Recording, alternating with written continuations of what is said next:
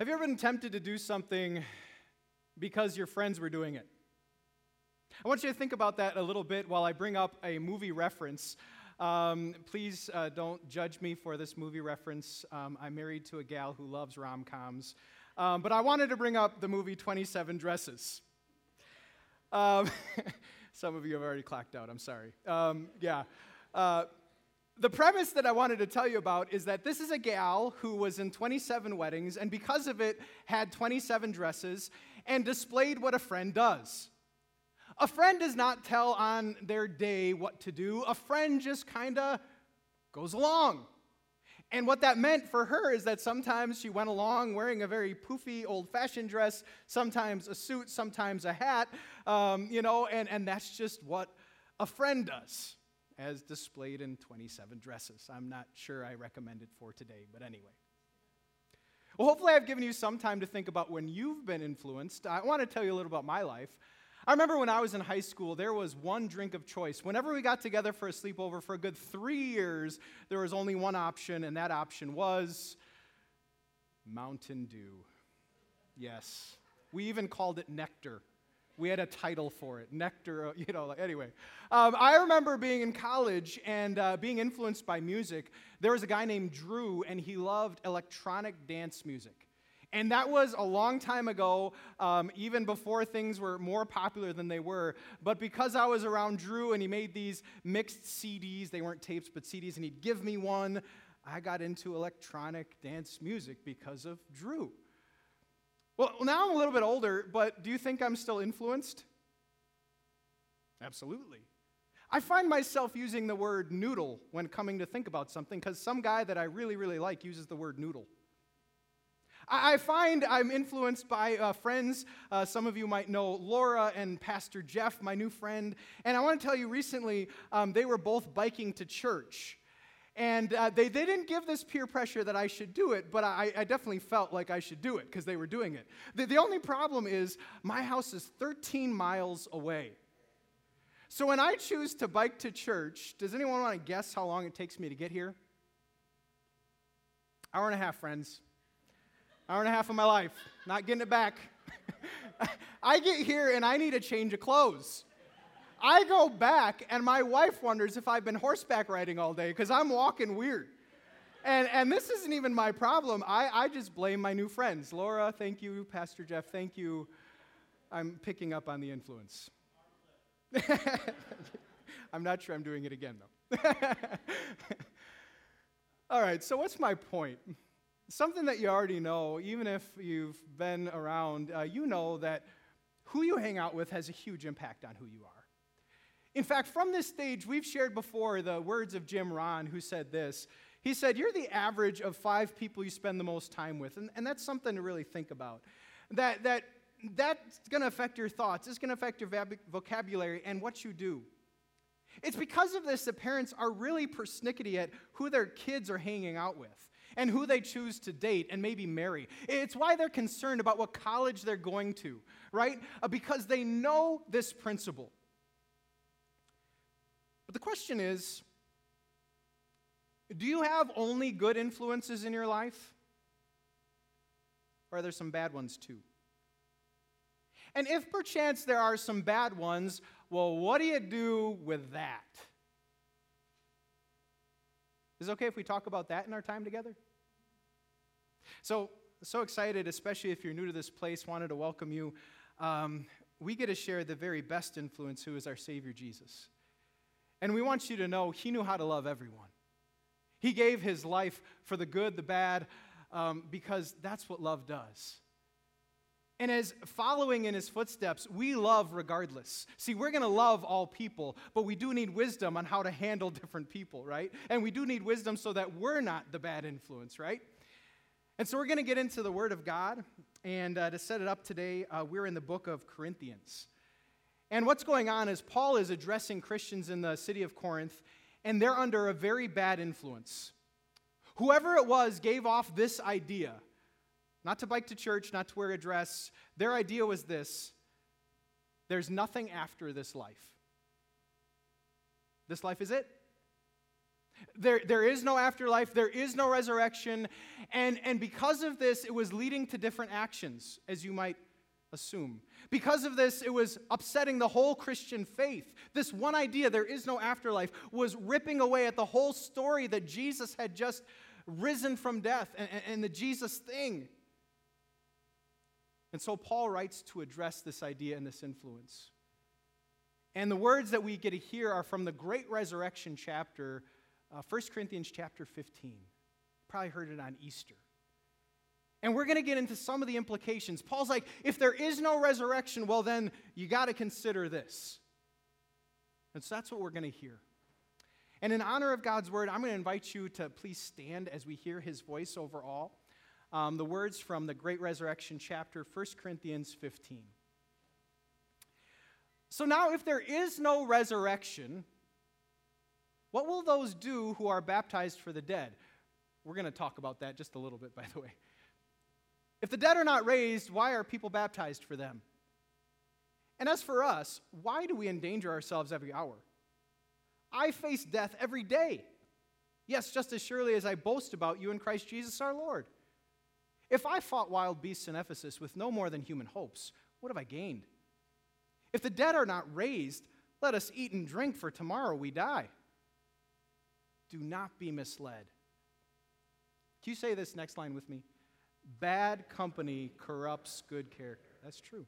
That's true. Come back to your senses as you ought. Stop sinning, for there are some who are ignorant of God, and I say this to your shame. Powerful words we're going to pick apart just a little bit. Could you say out loud, Christ is risen? Do you know the answer to that? Absolutely. Please be seated. And I know I'm stealing from Easter, but do you know our time together was always supposed to be many Easters every time, that we would live in victory? So I want to start off by asking kind of a serious question. I know it's probably early to ask it, but let's get into it. When do you think most Christians are influenced against their faith?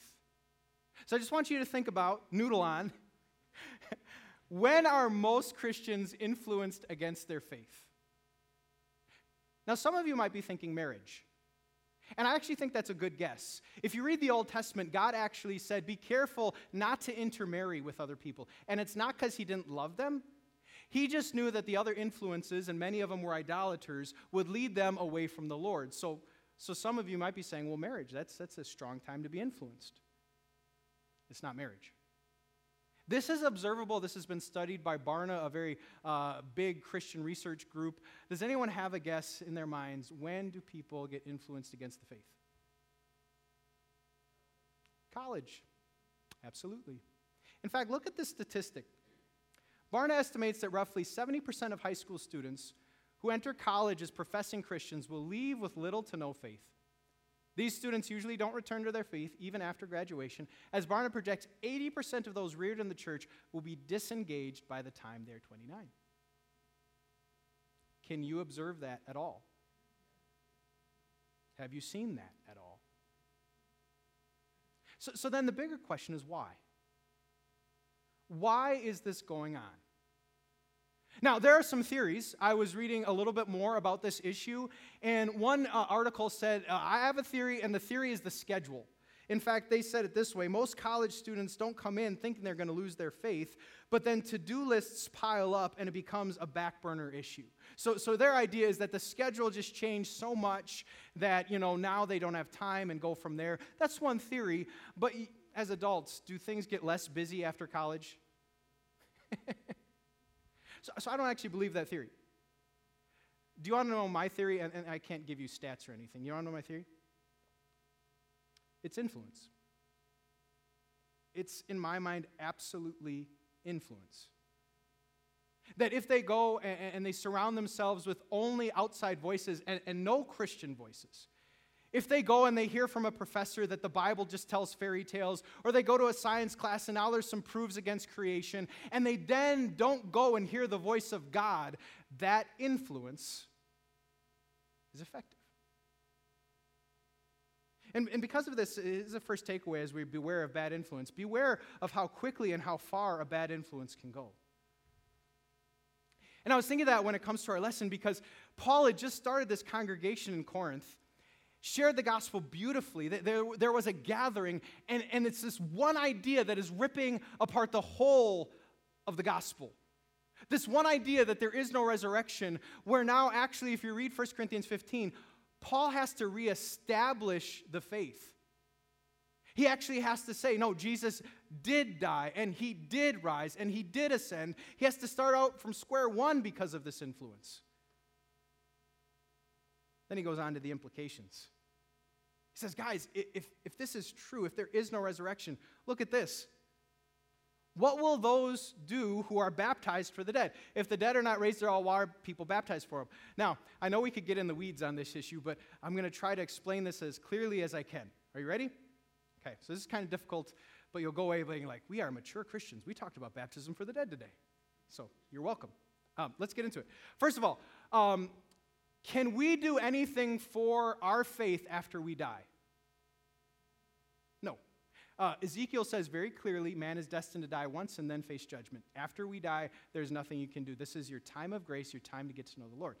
Next question. Can you do anything for the faith life of someone else? Will it work when you get to heaven? Oh, but my mom was a believer. No. You are responsible singularly for your own faith life. Others might pray for you, but again, that's up to you. So then what is Paul referencing?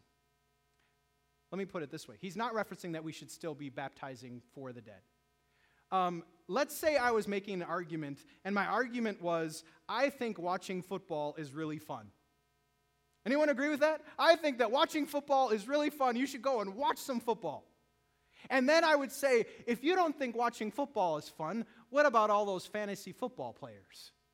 What about you guys who had set your lineup and hoping that questionable guy is actually going to be healthy enough to play today? If there wasn't, that going on, can't you see that, again, football is fun? Those fantasy football people. So similarly, Paul is not advocating baptizing for the dead. He's just advocating that people are already operating under the assumption that there is a resurrection. Does that make sense? That's just one theory. Regardless, he gets into more. If there is no resurrection, why do I endanger myself? And then he references fighting beasts in Ephesus, and that was an actual beast, but there was a riot in Ephesus because of the work Paul was doing. As Paul was sharing Jesus, those who made idols were really mad because they were losing money. And so they started this riot to get Paul out of there so that they could sell their idols. Why would I face that if there is no resurrection, Paul says? Now, for you and I, if there is no faith, if there is no resurrection, if there is no God, what would we lose? Pastor Jeff talked about it a couple weeks ago, about his experience not being a Christian and what he saw. I think the biggest thing we would lose is peace. Peace knowing there is a God with us in every age. Peace knowing there is a God who loves us unconditionally. Peace knowing that God is working on our behalf even when the world feels like it's crumbling all around us. If there is no resurrection and no God, we would lose so much peace.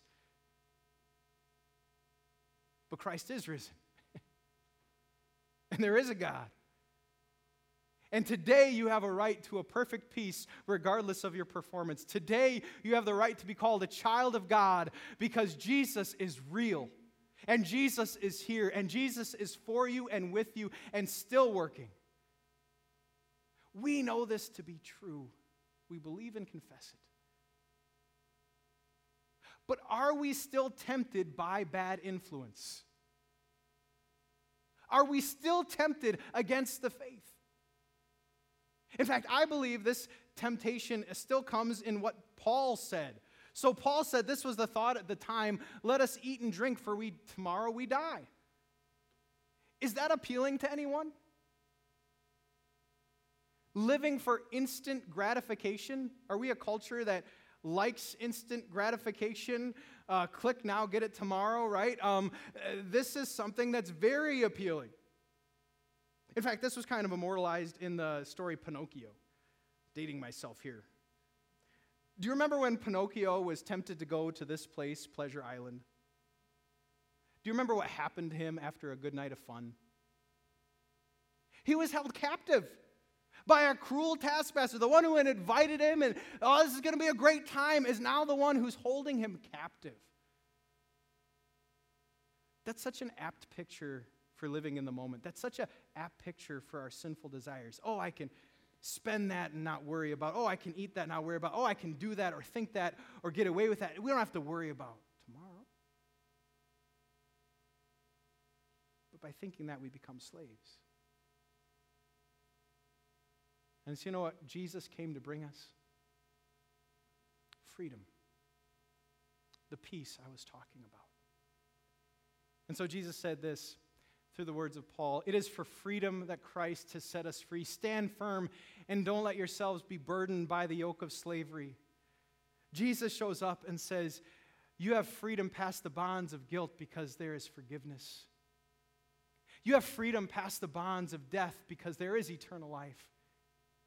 You have freedom past the bonds of peer pressure and what the culture is doing because I have given you a new and a better way.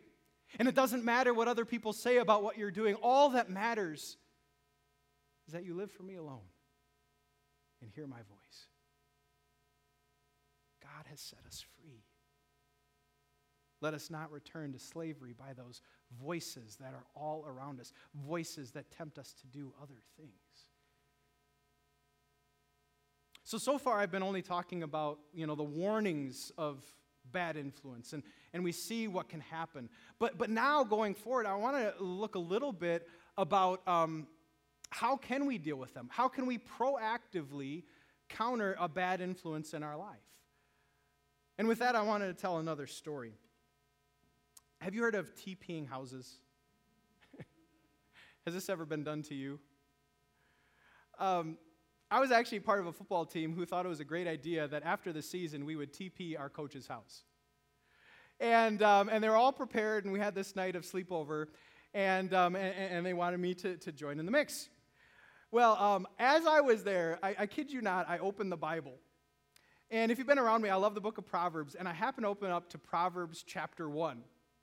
And while everyone else is saying, let's go TP, let's go get him, let's go do it, these are the words I was reading, I kid you not. My son, if sinful men entice you, do not give in to them. If they say, come along with us, let's TP the coach's house. That's what I was thinking, right? Don't do it, right? Now, from that, I was so convicted in that moment that I couldn't join them. And so I lost some street cred with the buddies. Like, I didn't join in. I didn't participate as they went off for this tomfoolery, right? But I was hearing the voice of God. And this is so important for us to continue to try to do. Here's a principle that we should try to run after. We can deal with a bad influence by living for an audience of one. For living for God's opinion overall. Yeah, my teammates were mad. Why weren't you just with us? Come on. I didn't have to answer to them, though. I had to answer to God. But the question is, how do we make sure that we're hearing God's voice at these critical moments? How do we make sure, just like I was in the Word in that moment, that that'll happen to you or to your children? Well, God has actually given us some great advice in the form of the 10 Commandments. And does anyone know the third commandment? Can anyone say it? Remember the Sabbath by keeping it holy. Now, what does that mean, remember the Sabbath? I love Luther's explanation. We should fear and love God, that we do not despise preaching in His Word, but regard it holy and gladly hear and learn it. He's called us to prioritize His voice. Sometimes I think we look at this command and well, of course we need to remember the Sabbath because God needs me to worship. I mean, what's God going to do if I'm not there to sing? What's God going to do if I'm not there to praise Him? What's God going to do if I'm not there to pray to Him? Is this commandment because God needs us? It's because we need Him. Out of all the influences we're taking on, out of all we hear in the news and all that our friends say and all the world is up to, we need to hear His voice like this clarion call. No, this is where to go, and this is what to do, and I can guide you if you let me. And by simply listening to His voice, you know what might happen by the Spirit? Instead of being influenced, you might become an influencer. You might be the one setting the tone. I think of various people who are doing that. One of them was Candace Cameron Bure. Did it in a way that I kind of remember. So she's from Full House. I got a picture of her here. And she was with Dancing with the Stars. Anyone watch Dancing with the Stars? And she made kind of a splash for being more modest with her apparel. In fact, sometimes she was interviewed and said, to the choreographer, we got to change this part. My husband doesn't approve, and I agree with him. She was one who's like, I'm not going to wear that. And in fact, even told one of the guys, keep her shirt on, which is maybe good advice in general. But anyway, it's probably just insecurity talking. They're so ripped. Anyway, no, I'm just kidding. But why did she do this? Why did she do this? She was interviewed later on, and these are the words she had to say. I just have to realize I need to stay true to me and realize I'm going to stand before God one day. Nobody is going to stand there for me, so I have to do what I believe is right, and I'll be held accountable to that. That, my friends, is living for an audience of one. That's what it sounds like. That's what it does. And so as we continue, this is what our next point is, that I believe we deal with bad influences as you lead. And you don't need to be led. Candace Cameron Bure led on that show rather than absorbing the influence of the show.